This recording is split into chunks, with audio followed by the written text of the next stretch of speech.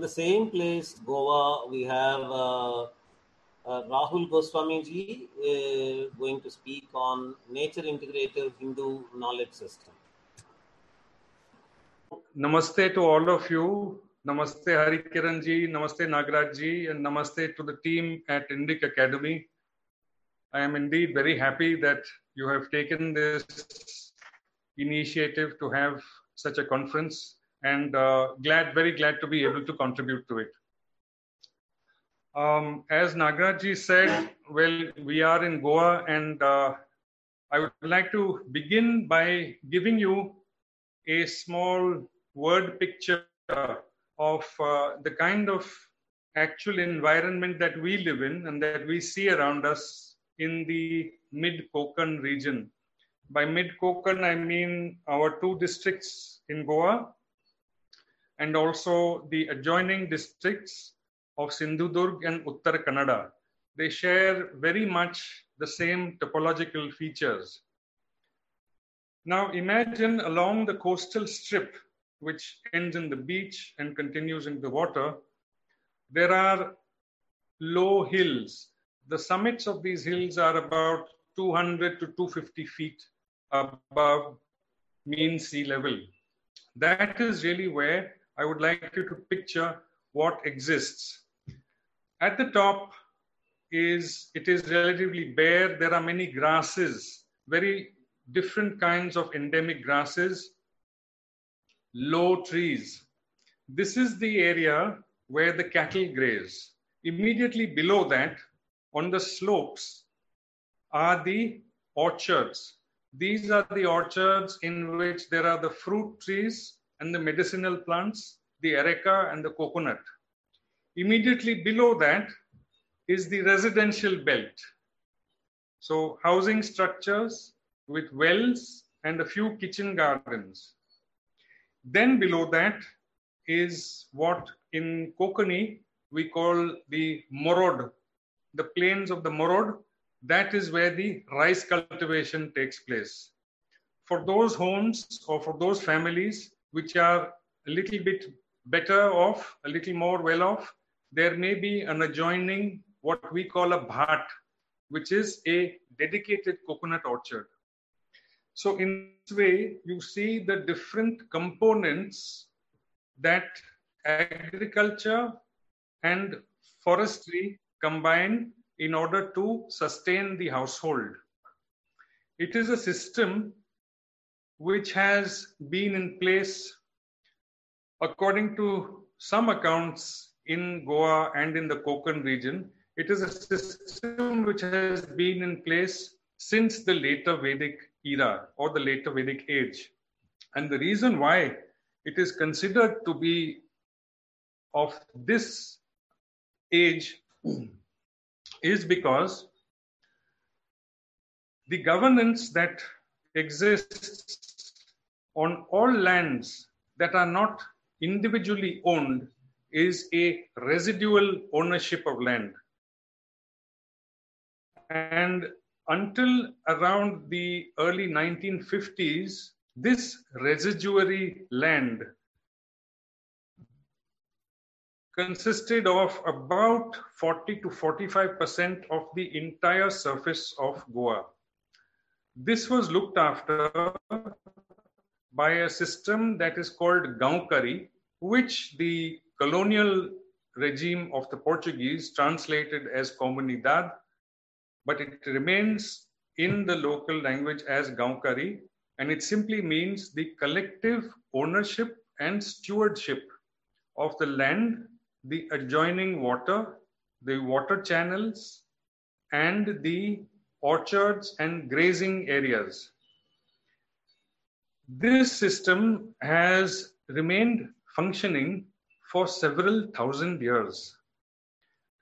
Based on the scriptural record, but not archaeological, we can surmise that this is the governance system that has existed in the entire Konkan strip since the proverbial time immemorial. Now, the reason I am mentioning this is because we have in Goa indigenous rice, which is at the moment in a perilous situation. It is in a perilous situation because my home has been Goa for about 30 years. And when I first came here with my parents, all we ate, on all you could eat in terms of rice, was the red rice, the fat-grained local rice.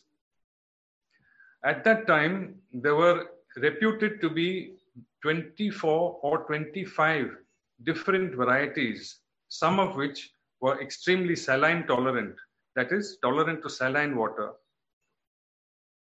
and therefore could grow in the estuarine fields adjoining the main rivers. Today, it is difficult to find even 2 or 3 of these varieties in the local markets, the local weekly markets.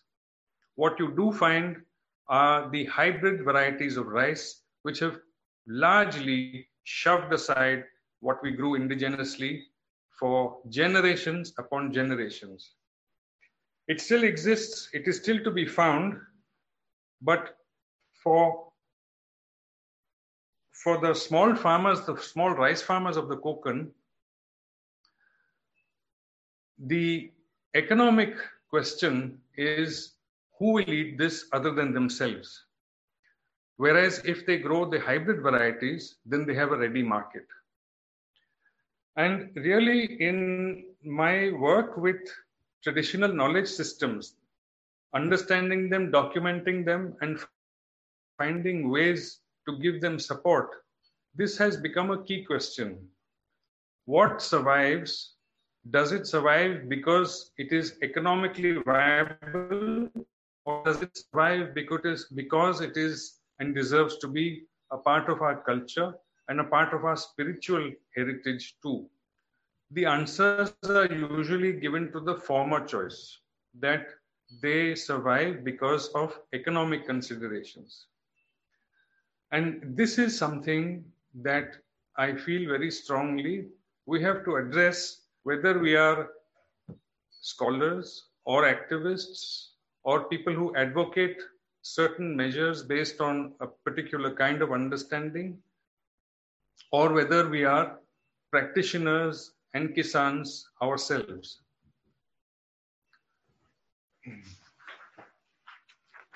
Now, the way I wanted to proceed with my time with you today is to use this description I have given about Goa, the coastal belt, the way in which our agricultural heritage has been functioning, in order to lead into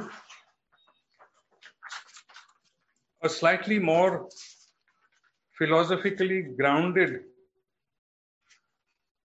understanding of the materials of our civilization. I've talked to you about the rice and the orchards, the coconut, the areca, the fields and the water bodies, all of which have a communal ownership and governance.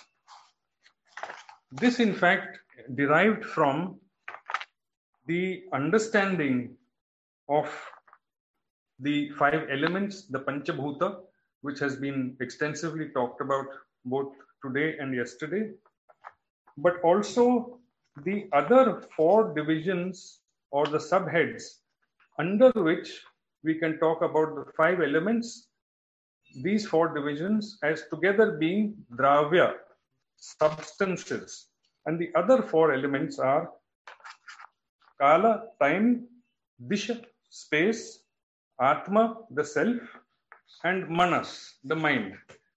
And in my work with either government or with UNESCO and earlier with FAO, I found that the ability of a society to be able to treat the products of nature, the materials of nature, the transformations that are possible with it, the meaning of those transformations, and the significance attached to what emerges from that process, that has very much to do with the 5+4 dravyas, which in fact are also part of the ways in which Ayurveda looks at substances, at what we loosely call substances.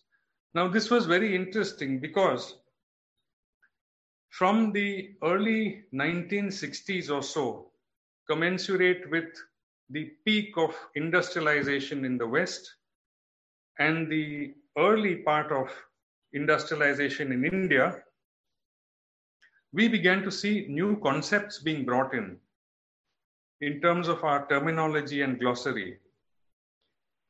These concepts had to do, of course, with industrialization, engineering, infrastructure, and so on, but also the consequences of having taken those steps towards development. Those consequences included the idea that there is an environment, there is something called ecology, there is something called carrying capacity, there is pollution, there is emission, there is waste, and there is consumption, which is supposed to be good. So these were the concepts that accompanied this from the mid-1960s onwards. Till that time, of course, we were, as described in innumerable texts written about India in the 20th century, we were a largely agrarian society. Now, that rather bland description that we were a largely agrarian society, in fact, obscures and glosses over the incredibly complex and incredibly variegated kinds of knowledge systems concerning these materials of nature, which so many of you have so wonderfully explained and depicted and shown us over the last 2 days. A part of that variegation was kept aside to be treated specially by the administration as hastakala, i.e. handicrafts and hand weaves. Hand weaves meaning essentially the use of cotton and also wools and occasionally silk. Another part of it was treated as a separate component by calling it agriculture and allied fields. Allied fields meaning livestock and animal rearing or animal husbandry. This, of course, contained within it an enormous variety of knowledge. The specificity of that knowledge was in some cases to be seen as a difference from one valley to another valley, one watershed even to another watershed. And the third part of it was a system which has until today been struggling with in terms of its place in the medicinal firmament.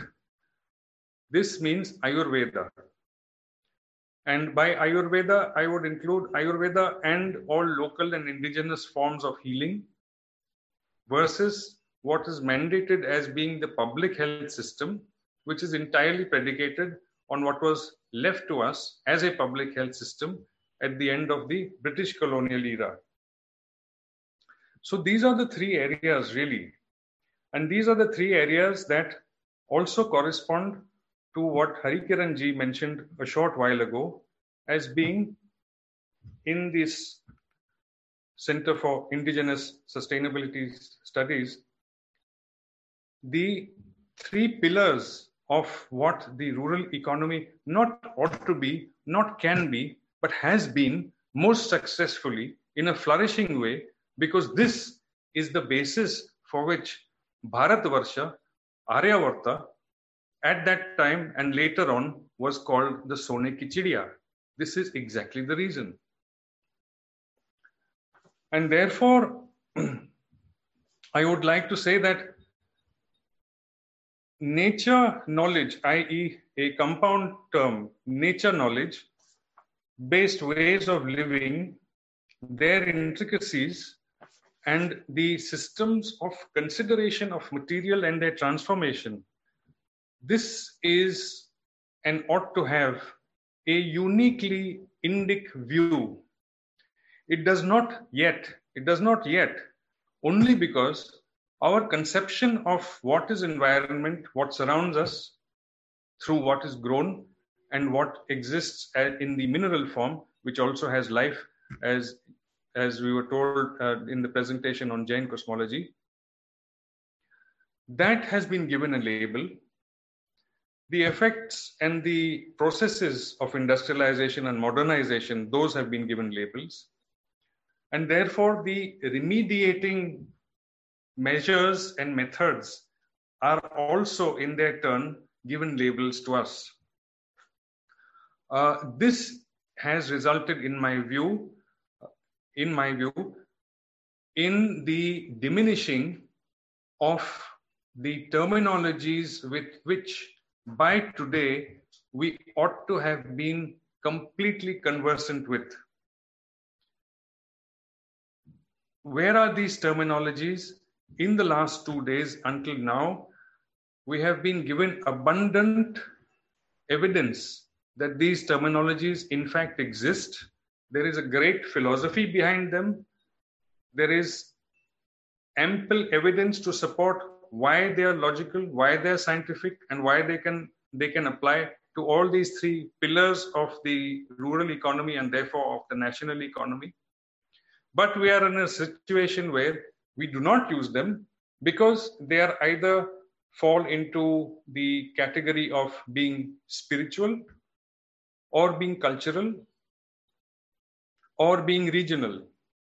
This is something that I hope we will be able to address through the Center for Sustainability and Indigenous Studies of Indic Academy.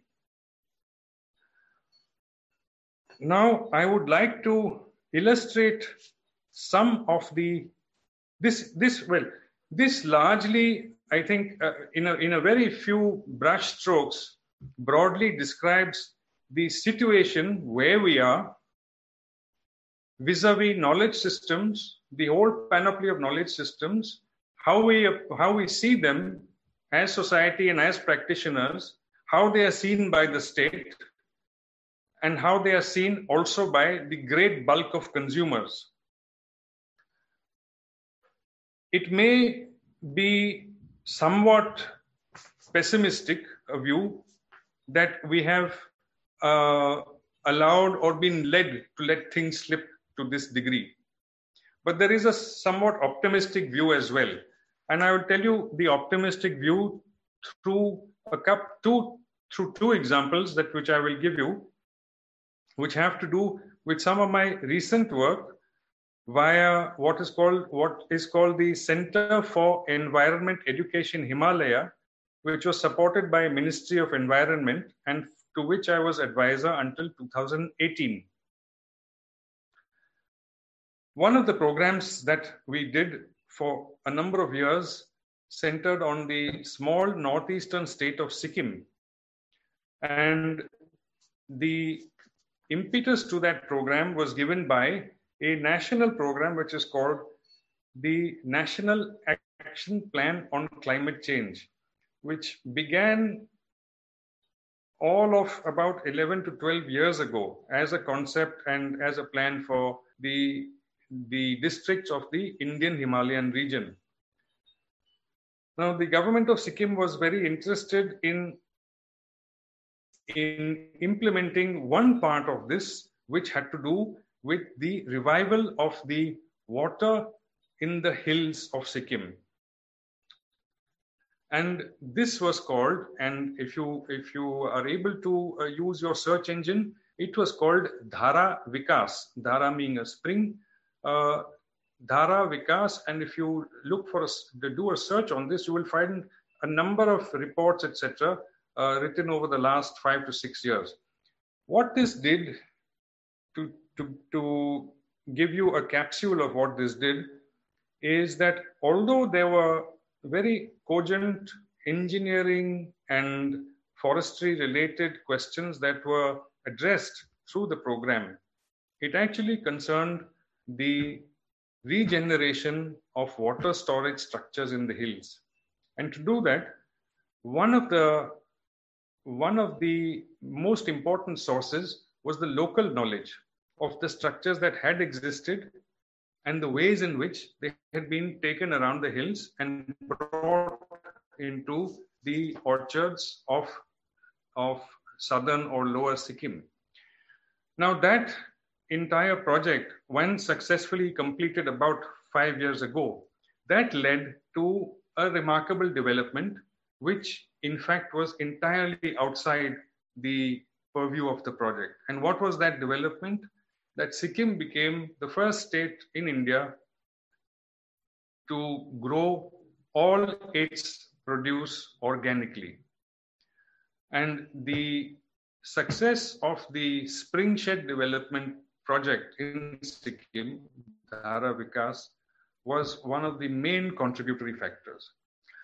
Another program that I was involved with had to do with the migrant pastoralists of the northern districts of the Indian Himalayan region. These are the populations which are known as the Gujjar, Bakarwal, Gaddi, Bhot, etc. They are home in some of the districts in Himachal Pradesh, Uttarakhand, Jammu, and the Pir Panjal, which is between Jammu and Kashmir. And their annual movements are aimed at avoiding the snows and the frosts of winter and allowing their animals to graze on the summer pastures of the lower hills. So this is an annual pendulum of movement, and it takes between 4 to 5 weeks for them to make one journey one way. Now, in the view of the state, that means the state administration, the education of the children is paramount, and that needs to be looked after. So the Jammu and Kashmir Jammu division was keen that the children of the Gujjar and Bakarwal be educated, so to speak, along the lines of the mainstream society. Now this led back and forth to a number of let's say questionable administrative ideas about the kinds of pedagogy that should be applied and could be applied to what is essentially a mobile community. What we have been able to do is to be able to convince the administration that these are communities which have an abundance of knowledge concerning not only the regions that they pass through, the regions that they trek through on their annual journeys back and forth, but they also have an abundance of knowledge about the animals, the goats, the sheep, and the few cattle that they take along. So they are also practitioners of Pashu Ayurveda. And rather than be part of a pedagogical correction which takes them into a mainstream curriculum, they need to be able to hold on to their heritage and to be able to contribute or recontribute to the knowledge system that they represent. This approach has been understood and recognized by the UNESCO's Education for Sustainable Development program, and has been also adopted by the Culture and Education section of UNESCO as a potential model for a number of similar societies in South Asia, Central Asia. Unfortunately, the situation in Jammu and Kashmir has still not stabilized to the extent where our recommendations can be in fact put into use. But compared to what existed till about 10 to 15 years ago, when you had a state education department insisting that the children of Gujjar and Bakarwal ought to be stopped in the middle of movement, put into a tent and given a dose of secondary school textbook, that has changed. And both these examples, I think, are optimistic examples of state administrations together with some let's say, encouraging noises coming from the center, being able to bring about a move towards sustainability rather than away from it.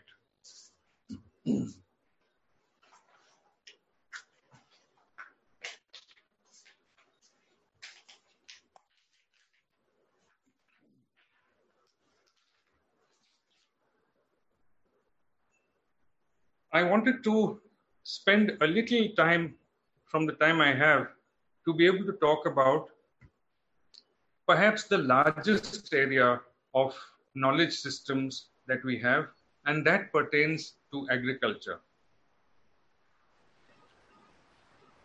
In terms of crops and in terms of food staples. This is an exceptionally important part of what we aim to do in order to bring about the true self-reliance which was enunciated in the 1950s and thereafter as the outcome of the thinking on Swadeshi.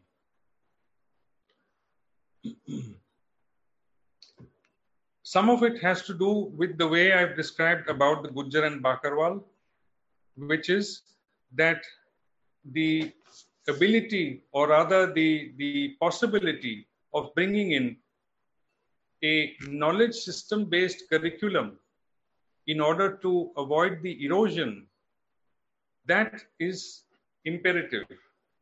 But in the case of food staples, it is extremely difficult. It is extremely difficult because today, it has been proved extremely difficult because today we have 110 million tons of rice, 105 million tons of wheat, 45 million tons of what are called coarse cereals, out of which about 30 million tons are corn or maize, 23 million tons of pulses, as being our national food security basket.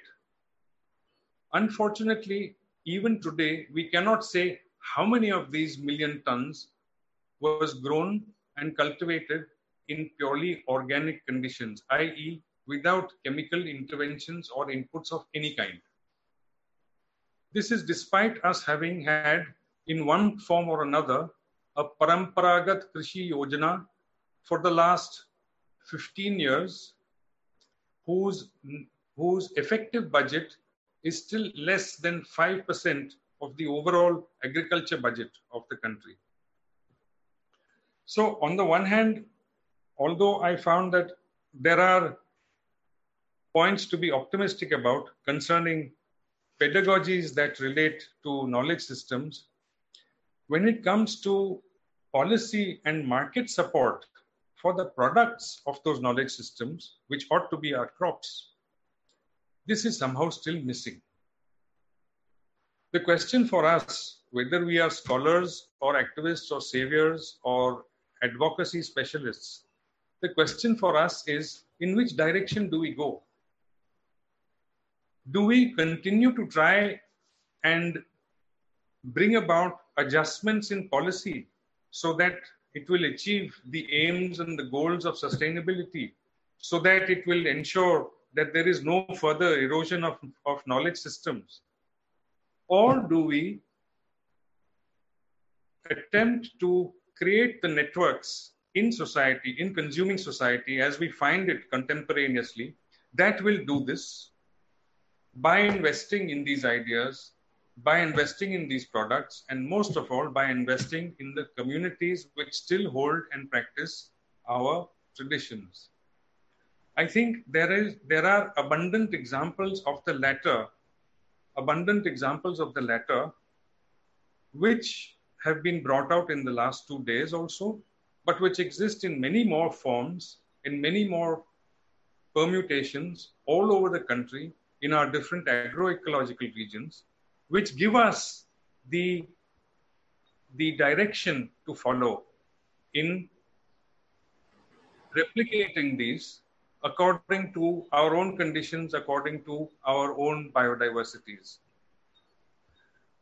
This is something that I believe that this center will be able to do effectively, perhaps more effectively than either what a corporate formation could do, which is largely how the Development Commissioner for Handicrafts, for example, which looks after handicrafts of all kinds, has preferred till date, and is also more effective than a rather centralized, handout-driven government view, which is how the state has approached knowledge systems in whichever part of these three areas they are. Coming to the third pillar, which is Ayurveda, we have a veritable explosion of interest in the methods, products, and outlook of Ayurveda on all aspects of public health, individual health, well-being, and of course, the booming industry called wellness. This is, in a way, a great opportunity for especially the smallholder and small unit farmers, because it frees them entirely from the dominant model of being wedded to an agricultural commodity, which is at the mercy of not only the APMCs, but also the retail chain. What is needed for this to succeed? What is needed is the removal of the idea that there is a barrier in public health between the existing system, which is allopathy based, and the much older system, which is a medical science proven through experience, which is Ayurveda. Once this is done at the local level as an entrepreneurial activity, which has its roots in the knowledge system that surrounds Ayurveda, this becomes viable as a case. My experience with the state administrations or the state machinery to be able to achieve this convergence has been rather unsuccessful. When NREGA, that is the Mahatma Gandhi National Rural Employment Guarantee Act, began opening its rather narrow definitions of what constitutes an employment activity, it took 4 years before they agreed that for a group of NREGA card holders to dig a water structure would also constitute part of their basket of work. That which they subsequently called a convergence of views between the Ministry of Rural Development and the Ministry of Agriculture, that process took 4 years, only to the point where they agreed that this would be done. And it was in the subsequent 5th year that actually this happened. My one and only attempt to get the Ministry of Rural Development to work with Ayush, at the time Ayush was a department, ended in failure because they simply didn't see the necessity of bringing in a different ministry's view. Nevertheless, after that, it became apparent that this sort of convergence was much more readily available to do at the local level rather than at a policy level. And I think that this is really where the challenge lies, to be able to accumulate, aggregate the wisdom that we already hold in so many different forms, use the cases that we have with us in all these three pillars that ought to be the foundation of the rural economy, and go, rather than to government alone or rather than to state alone, go to consumers or sets of consumers with a pedagogy that educates them about why this is sustainably attractive, why this is economically just, and why this is, in a way, if you allow me to use this word, why this is dharmic. Then we have, I think, a winning model which ticks all the boxes of sustainability, self-reliance, and viability, looking ahead at 2 to 3 generations. Rahulji, can we move to the conclusion? And we have 3 more speakers. At the end, we are going to have a panel discussion. And then if there are any points left, probably you could cover those points during the panel discussion. Right. No, I think this really is the thrust of what I wanted to say, because there are a number of points, of course, and examples that I wanted to give, but this, rather than repeating what has been said earlier, I wanted to bring together the various strands of evidence that have been given in the last 2 days. Exactly. Fascinating. Actually, the data, the factual data, the recorded data of actual activity that is happening on the government side, on the voluntary side, and every side. It was really, really fascinating, and we would not have got this but for you.